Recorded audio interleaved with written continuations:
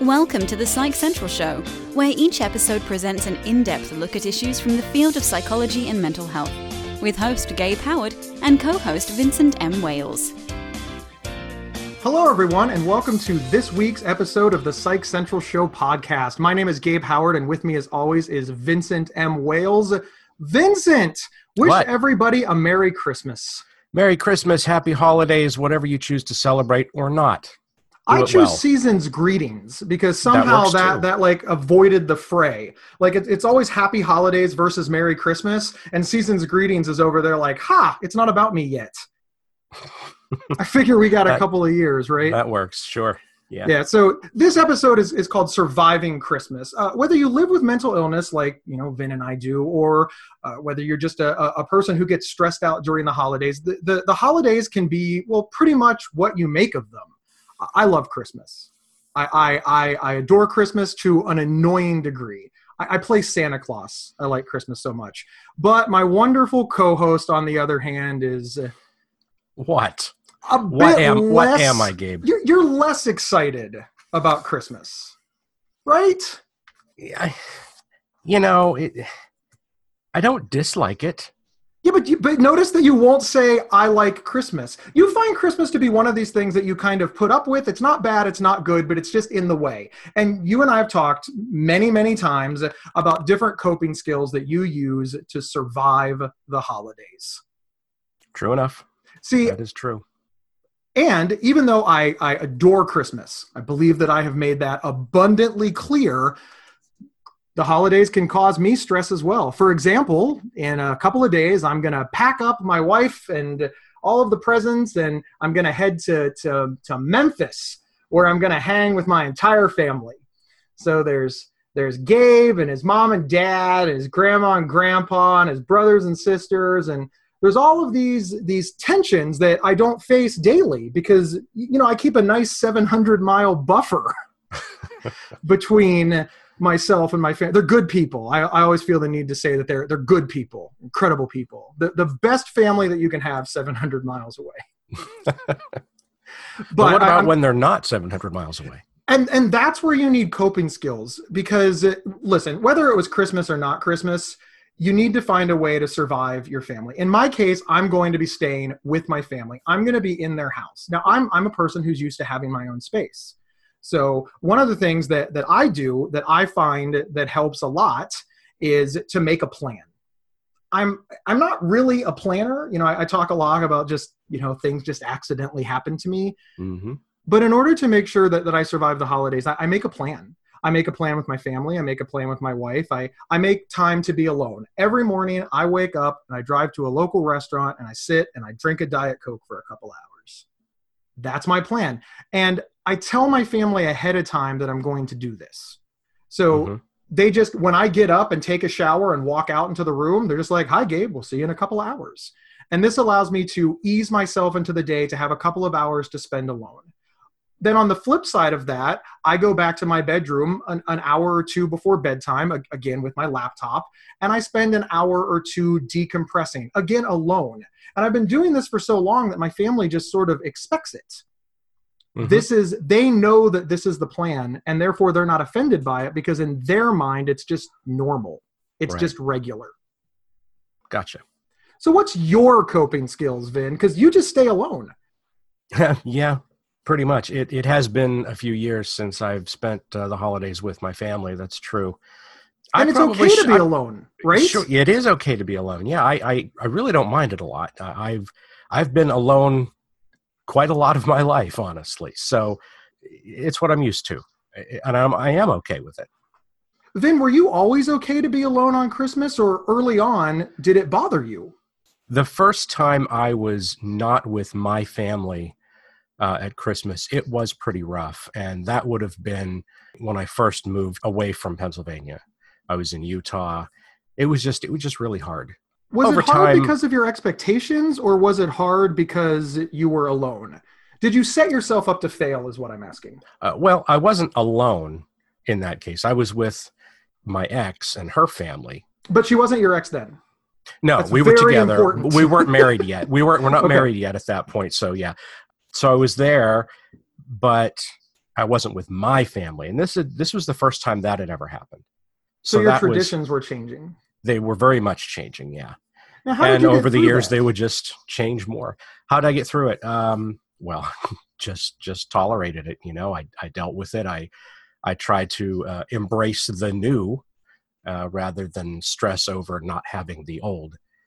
One of the things that a lot of people talk about this time of year is the incredible pop culture idea that the holidays must be perfect.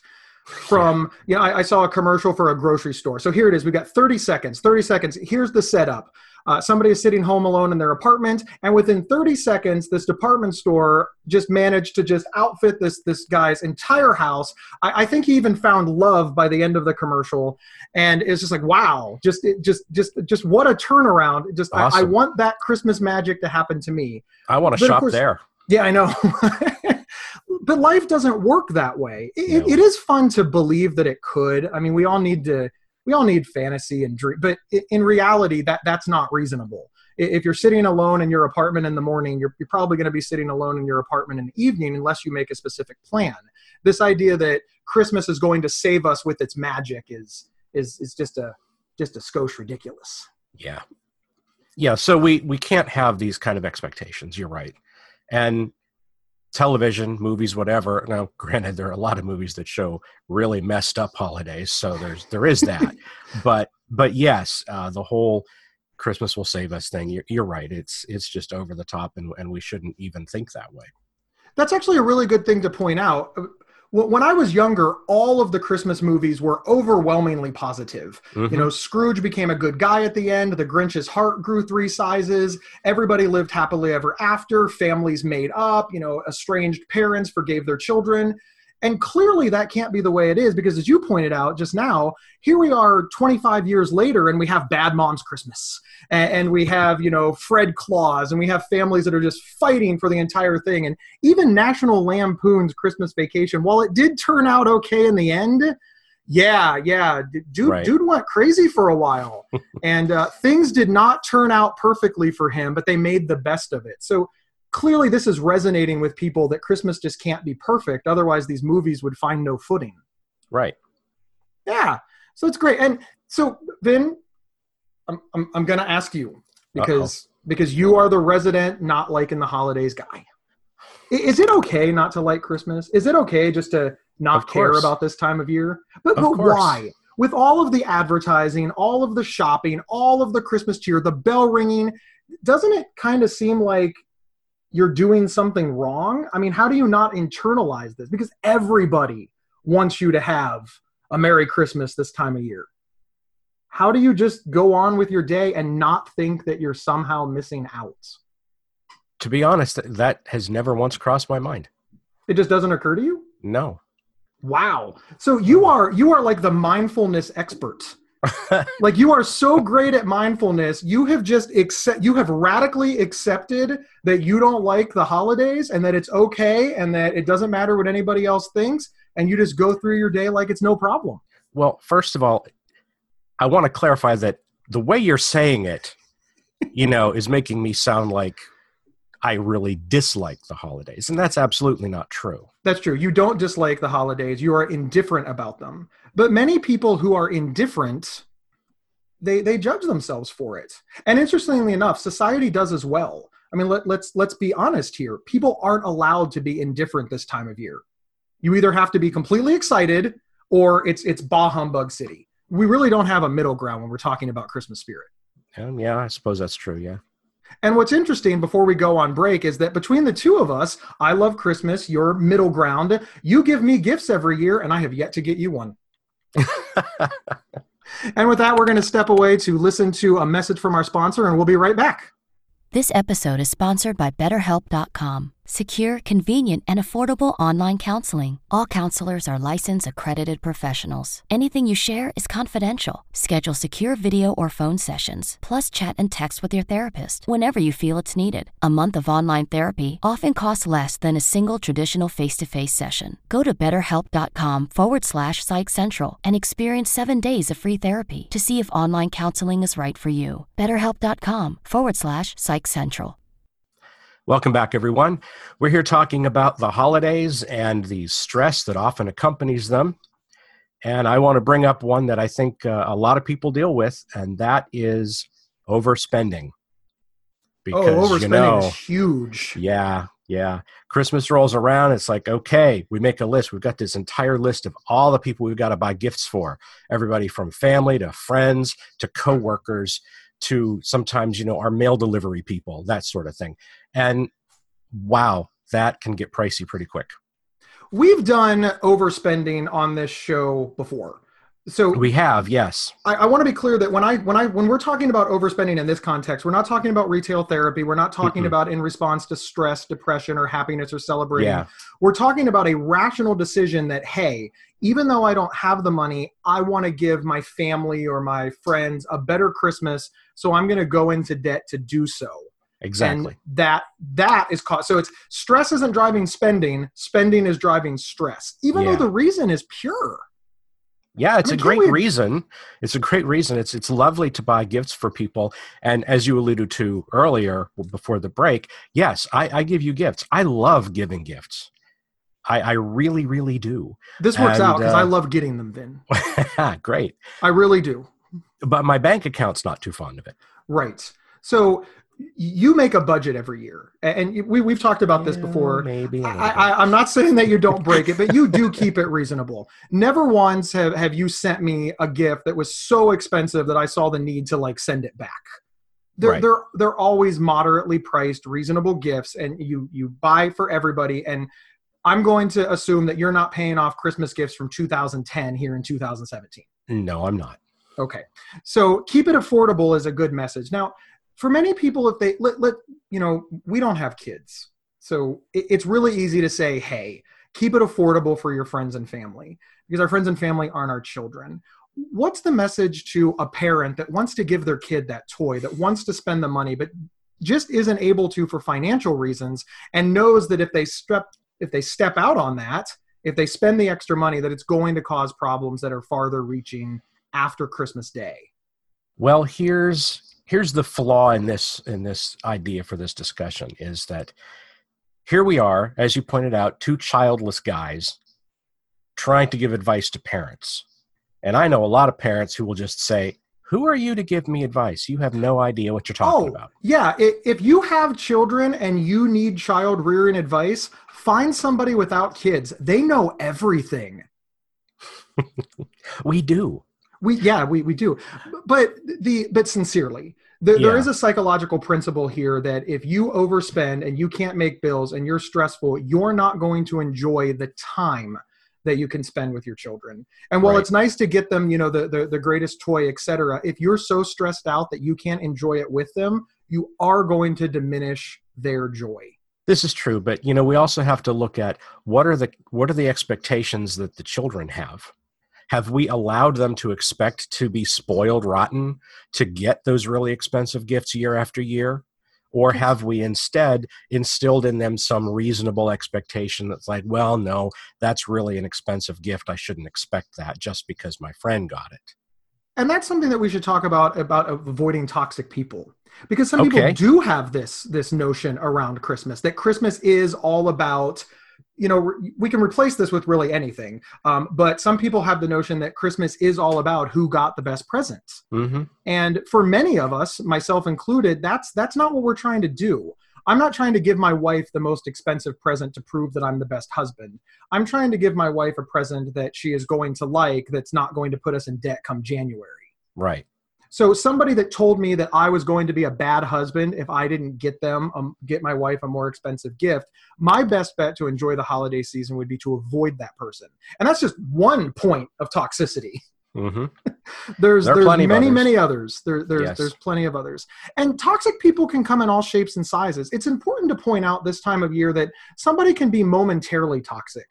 And you're thinking to yourself, what do you mean momentarily toxic? For example, if you're somebody in alcoholism recovery and you have a friend that likes to drink at the holiday party, that person will be toxic for you at the time. Maybe don't go to that holiday party because it would be tempting. Your friend will have a better time if you're not there, and you won't be tempted if you're not. It doesn't make your friend a bad person. It doesn't make you a bad person. We just have to set reasonable expectations that, hey, this is not something that we can share together. So skipping certain parties that your friends throw, if they have, triggers for you, there's not necessarily anything wrong with that. I just want to point out that so often people with anxiety and disorders like myself, when Vin invites us over and I don't show up, I don't tell Vin why. And what I need to say is, Vin, I love you. It's Christmas, but the reason I'm not coming over is because your apartment is very small and you invited 20 people and I get very claustrophobic. Mm-hmm. And I will meet you tomorrow for coffee, but that's why I'm not coming to your party. Because a lot of times what I say is, I'm coming. I cancel at the last minute.